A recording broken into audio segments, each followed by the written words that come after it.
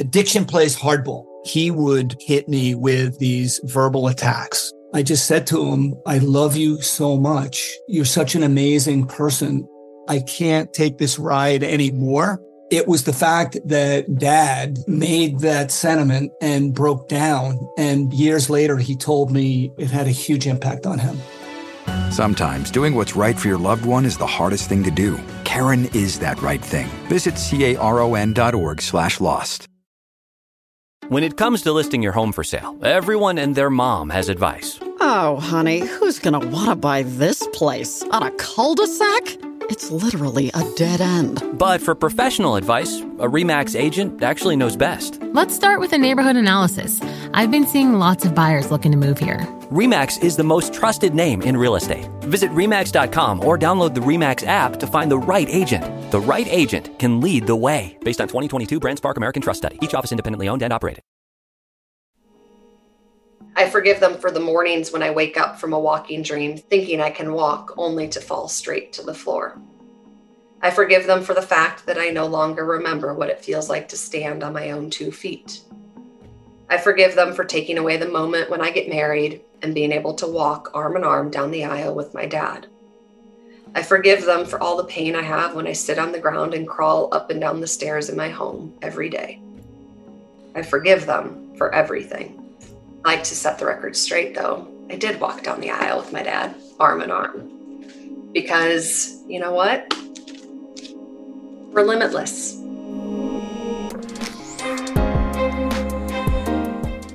Life is a journey, and most of it is spent in the in-between, in the middle places. But every once in a while, you find yourself on the other side of something. These are the stories we are telling here. We believe that stories change the world.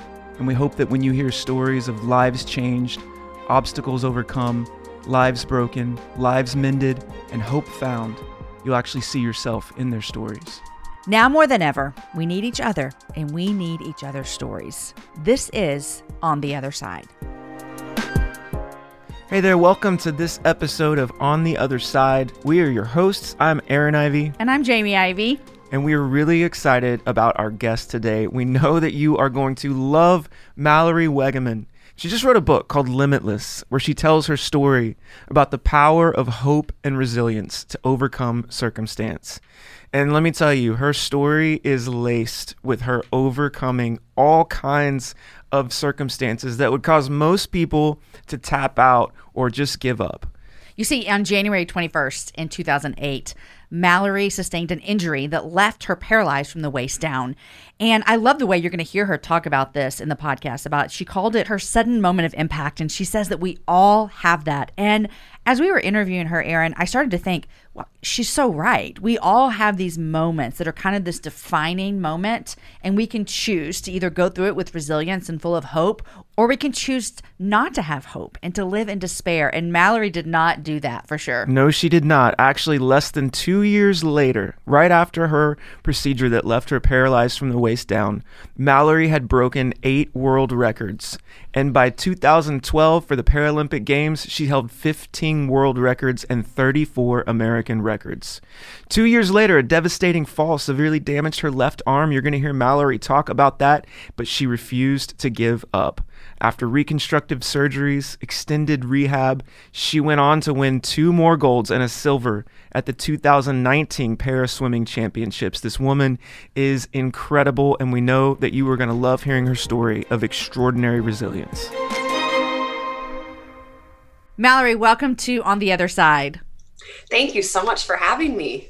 This is so great. I was telling you before we started recording that I've been reading your book, Limitless, which released this year in 2021, and I have enjoyed so much about just hearing your story. I think stories really change the world, and your dad would tell you all the time, go change the world, and you are. But your story is not only just like your story of what you've been through, but it is so inspiring. And I know that you probably enjoy hearing that, or you wouldn't have wrote your story out there with the hopes of inspiring people.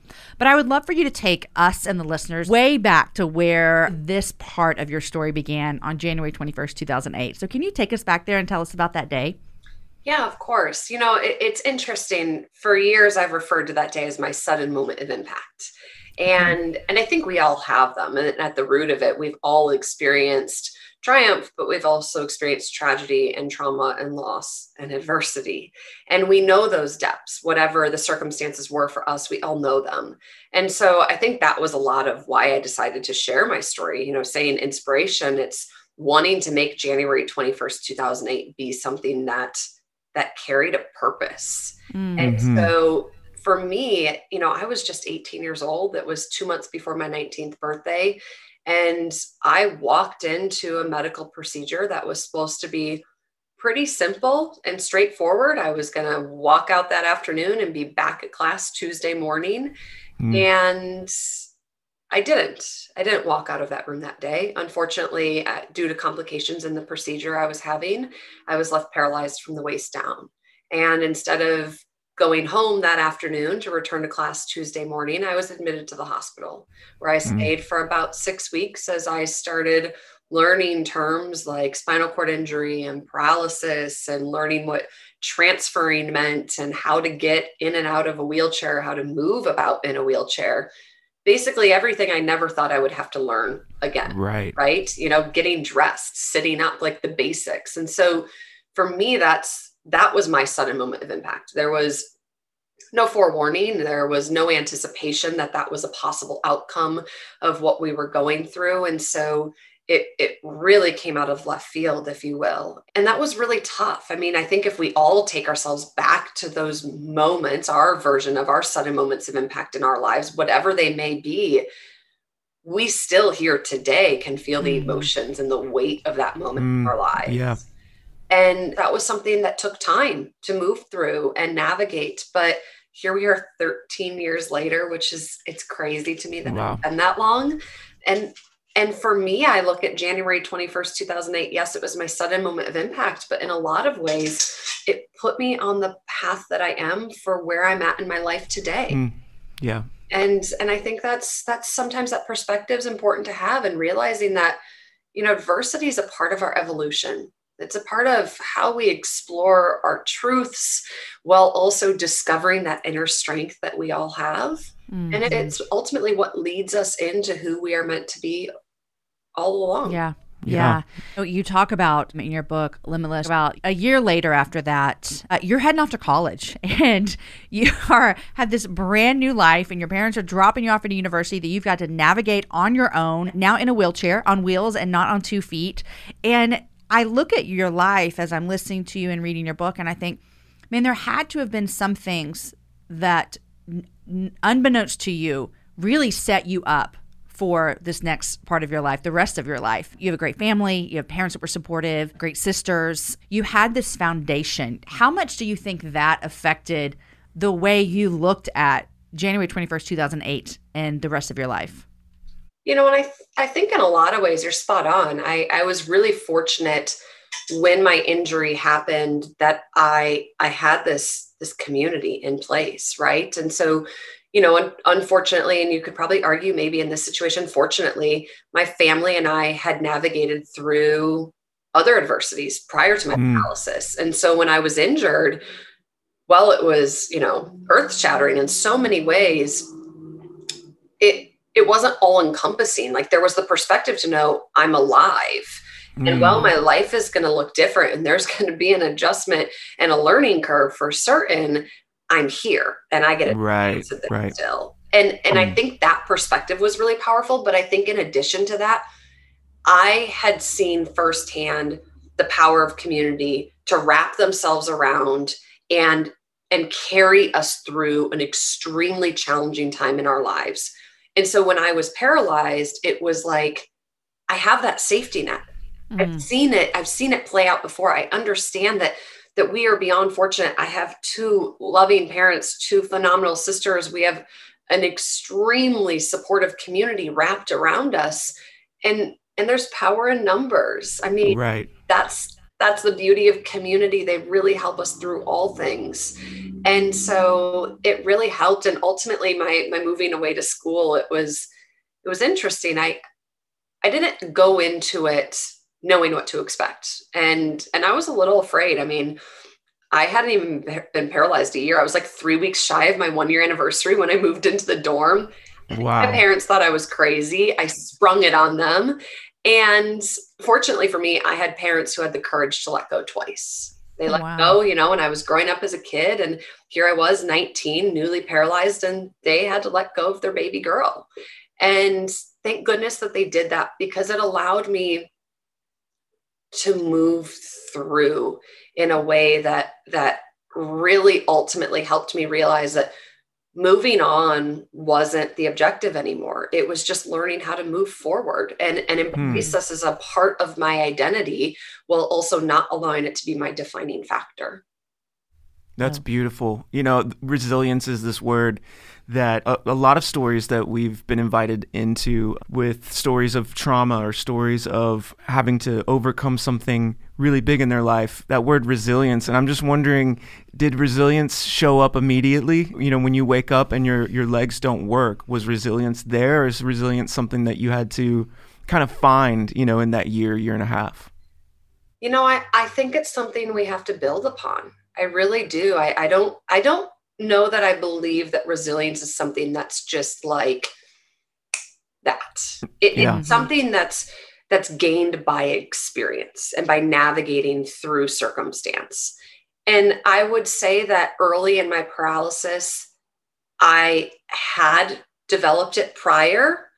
And I think we all have it within us. We just don't tap into the full potential of it until circumstance hits and we're forced to navigate through that. And then through that process, we build upon it, if that makes sense. Mm-hmm. Yeah. And I really think it was something that I had to build. And I think we all do. And that comes in the choosing to show up.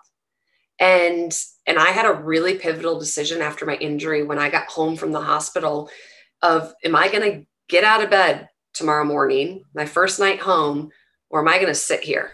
And as silly as that sounds, and mind you, at that time, I wasn't doing anything earth shattering with my life. It was like, literally, am I going to get out of bed? All that was on the plan for the day. But I knew that choice would set the pace for my future, for the days, weeks, and months to come. And I think that's where resilience steps in, is when we constantly, regardless of the circumstances surrounding us, we constantly make that choice over and over and over again, whether we get knocked down 10 times over and still choose to keep getting back up, or whether we experience the highest heights, like winning a Paralympic gold medal and choose to get back up. Like, resilience is that just consistent choice to show up day in and day out. Yeah. I was just curious.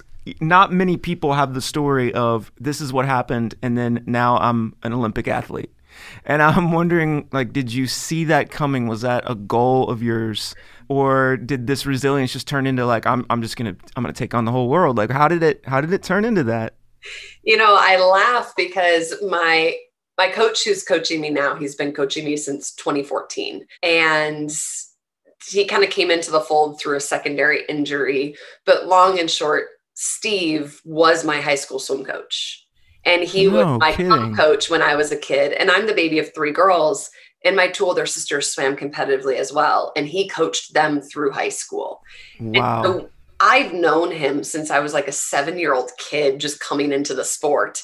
And then after I graduated high school, prior to my paralysis, we just kind of stayed in touch, but I never thought he would coach me again. Mm-hmm. And so in 2014, when we kind of came back together and decided to keep fighting for this dream, we kind of rekindled that. And it was really funny because we've had so many moments since then over the years, especially now as we're marching into the Tokyo Games, of just this idea that wow, would you have ever thought of all the athletes, I would be the one that's getting ready for their 3rd Paralympic Games?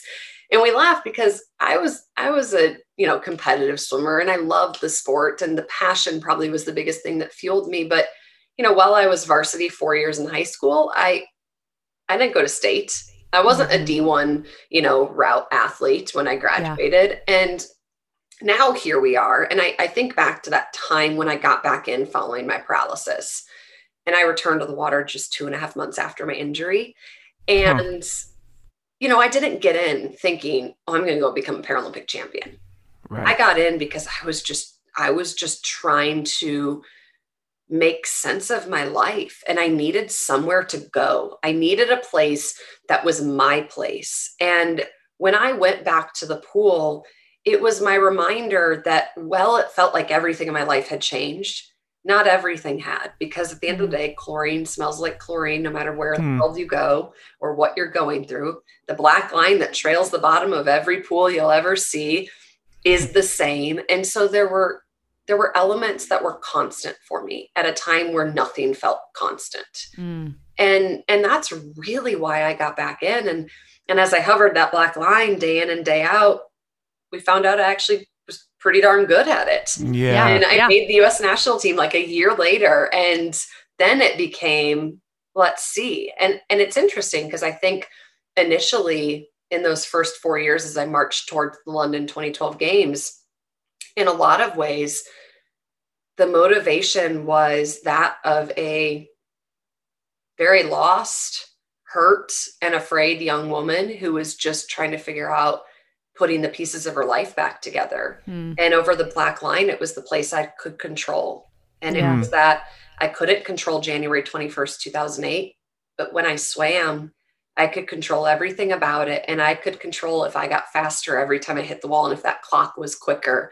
And I became addicted to that. And I felt like every time I swam faster and every time I was able to make quicker intervals, I was proving and fighting against this notion that now that I lived with a disability, I was somehow, quote unquote, incapable of being. And that honestly, I mean, I remember breaking my first world record and I was like, well, must not be all that disabled. Let's go do it again. When it comes to listing your home for sale, everyone and their mom has advice. Oh, honey, who's going to want to buy this place? On a cul-de-sac? It's literally a dead end. But for professional advice, a RE/MAX agent actually knows best. Let's start with a neighborhood analysis. I've been seeing lots of buyers looking to move here. RE/MAX is the most trusted name in real estate. Visit RE/MAX.com or download the RE/MAX app to find the right agent. The right agent can lead the way. Based on 2022 BrandSpark American Trust Study. Each office independently owned and operated. Planning an international trip and want to learn the language of your destination? Then check out the language learning program Rosetta Stone on desktop or as an app. Rosetta Stone is designed to immerse you in the language you're learning. Plus, the True Accent feature even gives you feedback on your pronunciation. Don't put off learning that language. There's no better time than right now to get started. For a very limited time, listeners can get Rosetta Stone's lifetime membership for 50% off. That's 50% off unlimited access to 25 language courses for the rest of your life. Redeem your 50% off at rosettastone.com today. Heck yeah. You mentioned, community playing such a role. Did you have anybody telling you like, you can't do this. You need to stop trying to do this. Or were people around you like, you got this? Like, what did that look like? I think there's a mix, right? My tight-knit community was always my biggest cheerleader and always has been and still is today. But I would be lying if I said I didn't have doubters. I mean, society was really tough after my paralysis, and how we perceive disability in our society is something that was challenging in 2008 and frankly is still challenging today. I had to learn really quickly to get tough skin with that because I realized that society wasn't as encouraging. Society wanted to put me in a box. Society wanted to tell me that this wasn't for me, that quote unquote people like me aren't doing these things like every step of the way. And still to this day, I mean, my husband and I are at the point where post Tokyo, we really want to start a family and I would love to continue my athletic career as a mom. And, society has their own ideas of what it means to be a mother with a disability. And it's challenging, but I think with that, it's also important to realize whether you're navigating through disability or trauma or loss or whatever it is in life, other people's perceptions of who you are and what you're capable of and their ideas of how you should feel or shouldn't feel, frankly, don't matter. Yeah. And at the end of the day, it's like, that's them projecting their own insecurities, their own unconscious bias, and frankly, probably their own ignorance onto you. And it's not yours to carry. And I had to learn that at a really young age, because if I listened to society's version of what my life should be, I probably wouldn't be married. I wouldn't be doing a fraction of the things that I am doing. And most of all, I wouldn't be happy.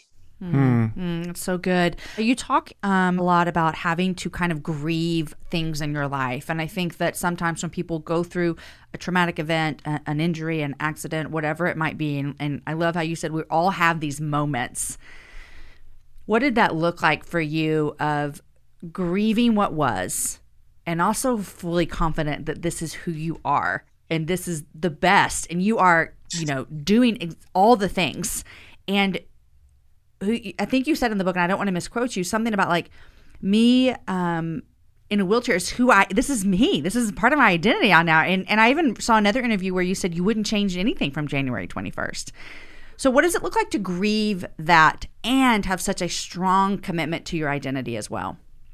In that, I think first things first, it's super important to say one of the biggest things I learned through the grieving process that really helped me was understanding that it is possible to feel two things simultaneously. Yes. And I had to figure that out and figure it out quick and be okay with that, because back to the conversation we were just having, we talk about society's perception and kind of the things that were being forced on me. It goes hand in hand with grieving, because in my opinion, what I experienced was after my injury, society wanted to tell me, you can't be happy too soon after trauma. And then if it's been too long after that moment or season of your life, society wants to tell you, well, just get over it already. Don't be sad. So happy now. Don't be sad.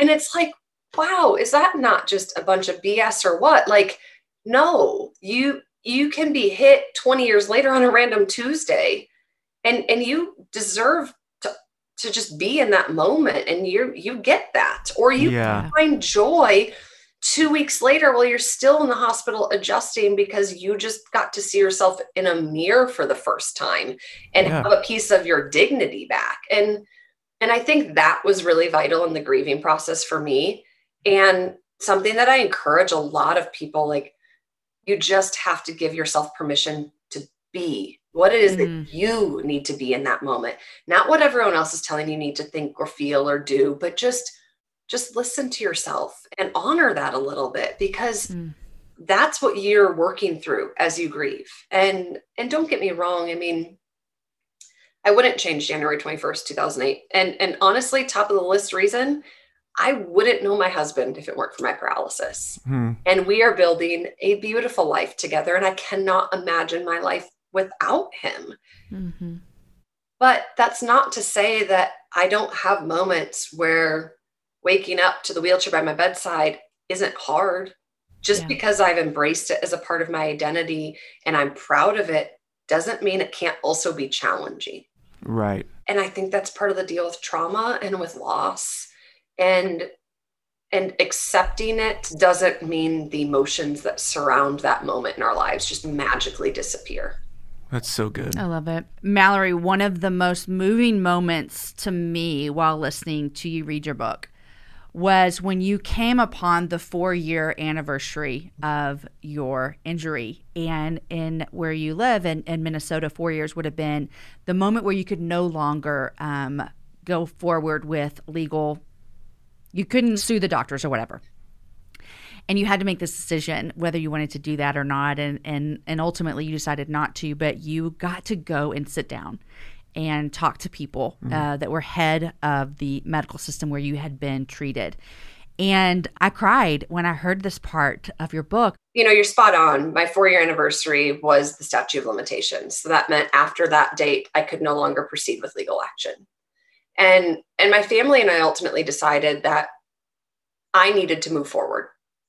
And if I was constantly in the long, arduous process of fighting, I would be constantly brought back. And I was young. I mean, I was 18. I was old enough to understand the magnitude of it, but young enough that the decisions we made following my paralysis would be really imperative to what my future could be for me. Yeah. And it was one of those things where I realized that there's a lot of weight in allowing yourself to heal. And healing for me didn't mean I needed to get up and walk again. Healing for me was spiritually and emotionally and mentally, and learning how to trust again and learning how to forgive. And ultimately I realized that in order to do so, I needed to create my own closure, because for years I had this mindset that closure was something that was kind of given to you. And I was constantly spinning out, seeking it. And I kept coming up empty handed. And I didn't know how to truly let go and move forward without that closure. And so I finally realized that sometimes we just have to go out and create it for ourselves. Wow. No one's going to give it to us. And the number one way I could create that closure was by letting go of that anger and finding the courage to forgive. Something that for years I in my mind thought was probably the most unforgivable thing. And there's a lot of events that surround that day and the moments in those four walls that 13 years later, I still don't have answers for. And that's really tough to wake up every day and look at a wheelchair and know you don't really 100% know why. But this was a pivotal moment in that. And so I wrote this journal probably a few months before my anniversary. And 5 days after my anniversary, I went in and met with the administrators. And I wrote, if given the chance, I would tell them that I forgive them for taking a part of me that I can never get back.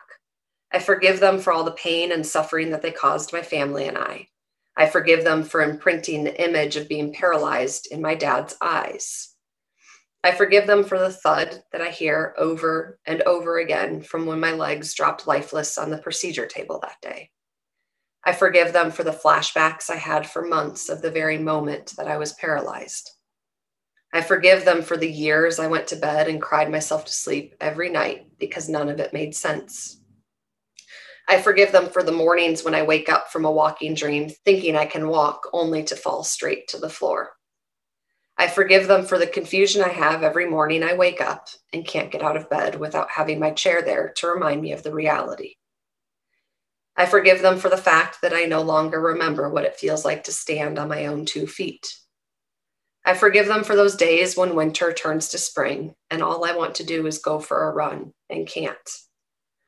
I forgive them for taking away the moment when I get married and being able to walk arm in arm down the aisle with my dad. I forgive them for what my children will go through. I forgive them for the fact that I won't be able to teach my kids how to ride a bike or kick a soccer ball.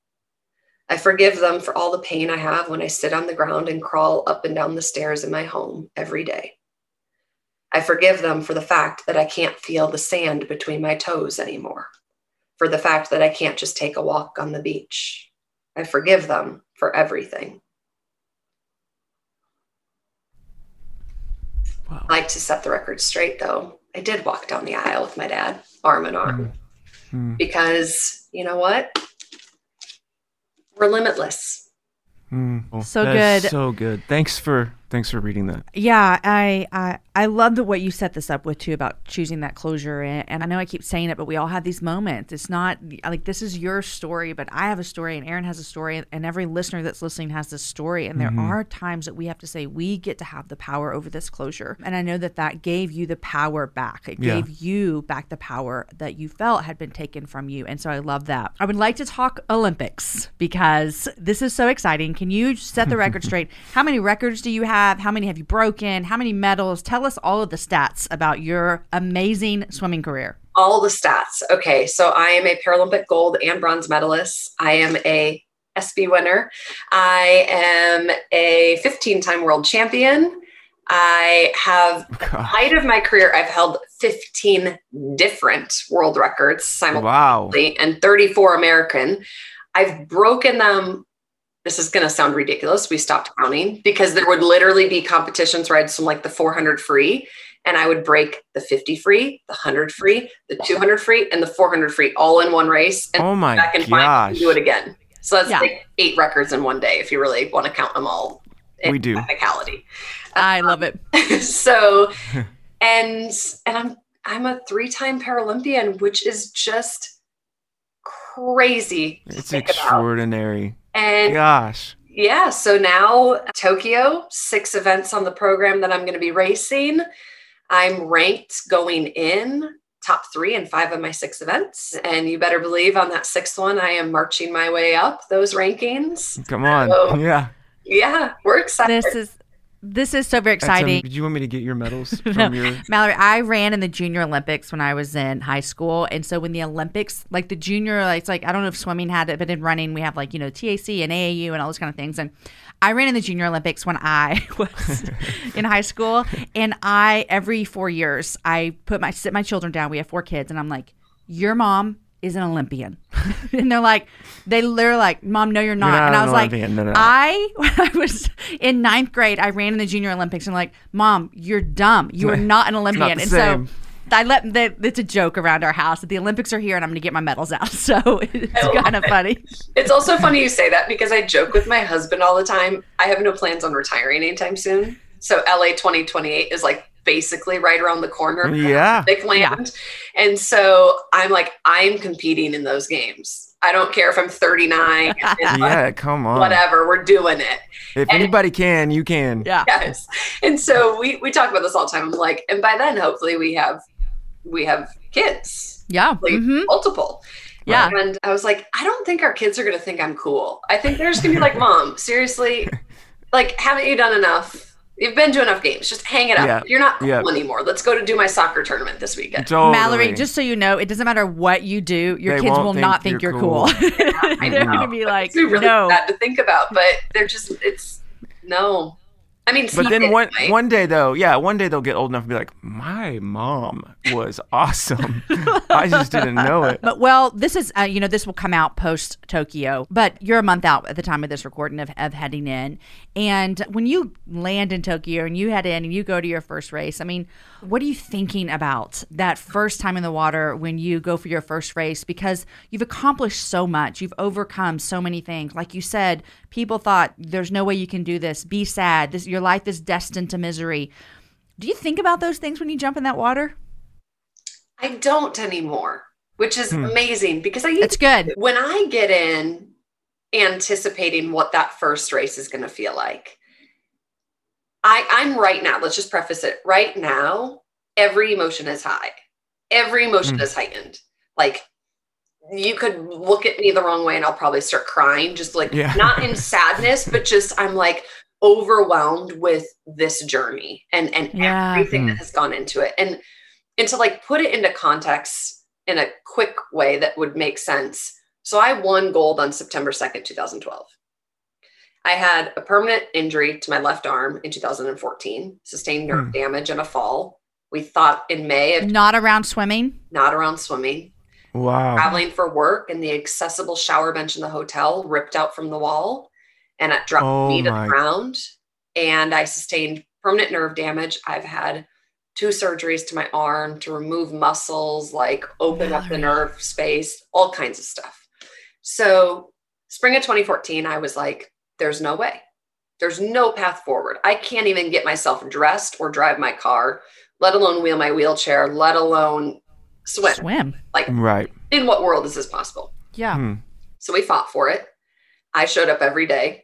Some days it was like 15 minutes in the pool and I could hardly make it through my lap, but we showed up. I made it to the Rio 2016 games. I swam in 7 events. I did not medal in Rio. My final race was probably the most memorable moment of my career, and it came with a 5th place finish. And I am so stinking proud of that 200 IM, September 17th, 2016, because for me, it showed that success is about something so much more than accolades. And I had my family there. I had my fiance, now husband there, his family. I mean, it was everything you could dream of. And I don't think a medal would have changed that. Yeah. And so I came home. We thought that, our dream was like Tokyo. I hadn't even left Rio and I was talking about Tokyo. And we went through the process of the fall and through all the exciting wedding things. My husband and I got married in December. I took a few months out of the pool. And in January, we hit the new year with the news like, yeah, you're not getting back in the pool. Your body it needs some work done. So I went in and had 2 surgeries. I was out for 2 years and we came back. And so take all of that. And then we go in and now 2020 hits. I'm finally the strongest I've been, like on top of the world, coming out of 2019 World Championships, literally a 2-time world champion out of that competition. And going into Tokyo, and then COVID hits and the world shuts down.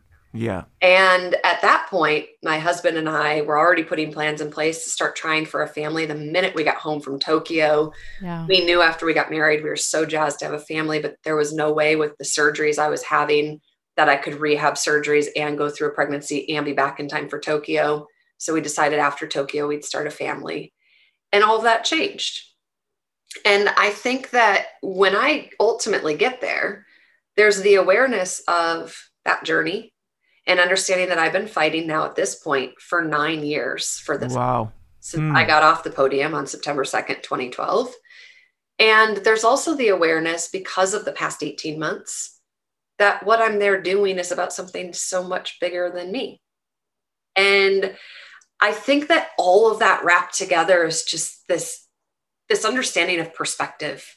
And for me personally, the pride I have in knowing that I showed up to the fight and I literally just kept fighting. And I kept my values intact. I kept my integrity intact. And I allowed myself to lead with passion and purpose and surround myself with a community of people that believed in this. And ultimately also the pride in knowing that what I represent isn't just about Mallory anymore. It's about doing my part so our next generation doesn't have to ask, what about me? It's about making sure that 18-year-old version of me, whoever he or she is, whatever stage they are in their life, doesn't have to look to the world around them and feel like there's not a place for them in this society. Yeah. And that's so a lot of emotions, Jamie. Oh my gosh, so many emotions. I love it. Well, let me tell you, Mallory, you now have the entire Ivy family. There's 6 of us. Oh my gosh, for sure. I have never seen a swim meet except for the Olympics. So I've watched all the Olympics. Well, you're Olympian.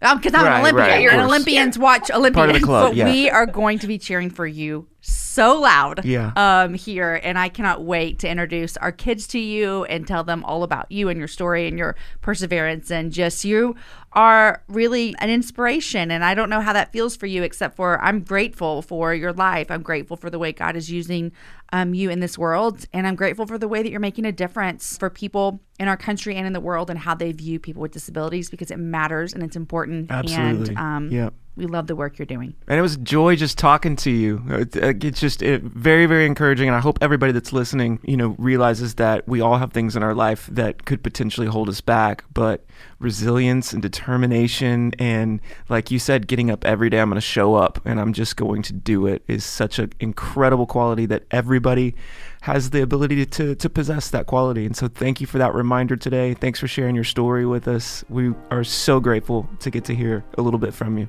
Well, thank you guys so much. I really appreciate you having me. When it comes to listing your home for sale, everyone and their mom has advice. Oh, honey, who's going to want to buy this place? On a cul-de-sac? It's literally a dead end. But for professional advice, a RE/MAX agent actually knows best. Let's start with a neighborhood analysis. I've been seeing lots of buyers looking to move here. RE/MAX is the most trusted name in real estate. Visit RE/MAX.com or download the RE/MAX app to find the right agent. The right agent can lead the way. Based on 2022 BrandSpark American Trust Study. Each office independently owned and operated. Planning an international trip and want to learn the language of your destination? Then check out the language learning program Rosetta Stone on desktop or as an app. Rosetta Stone is designed to immerse you in the language you're learning. Plus, the True Accent feature even gives you feedback on your pronunciation. Don't put off learning that language. There's no better time than right now to get started. For a very limited time, listeners can get Rosetta Stone's lifetime membership for 50% off. That's 50% off unlimited access to 25 language courses for the rest of your life. Redeem your 50% off at rosettastone.com today. Okay, Erin, so I have been reading her book, Limitless, up to this interview, and I was looking so forward to this, and I filled you in and I told you all about her, but was it more than you expected? Yeah, it was way more. It was way more than I expected. And she was just really full of life too. You could tell she was zealous, not just about, telling about a book or telling about her story, but she was zealous about what she's actually believing, and that is there's hope. You can get through anything. You are strong enough to actually get through any kind of thing that would normally, want to overcome you and take you over. Yeah, one of my favorite things that she talked about in our interview today was how you can experience two emotions at the same time and then both actually be true. That you can have sad and happy, and they can coexist. And I know that you and I have personally had times in our lives where we have had to coexist within two emotions. And so anyone that's listening to this, whether you have had an injury that's left you paralyzed or not, you have these moments. And I was just so encouraged by that reminder. Yeah, we hope that you loved this episode and would believe the things that she's talking about. And we know you're also going to love her book, Limitless, too, The Power of Hope and Resilience to Overcome Circumstance. All right, guys, we have so many more episodes coming up for you in this season. I hope you're subscribed. You can listen wherever you get podcasts.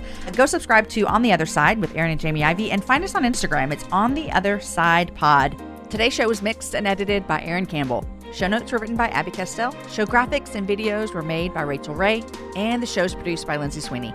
Please share this show with a friend if you loved it. It's how most people find out about podcasts. Thank you for listening to On the Other Side with Jamie and Aaron Ivey.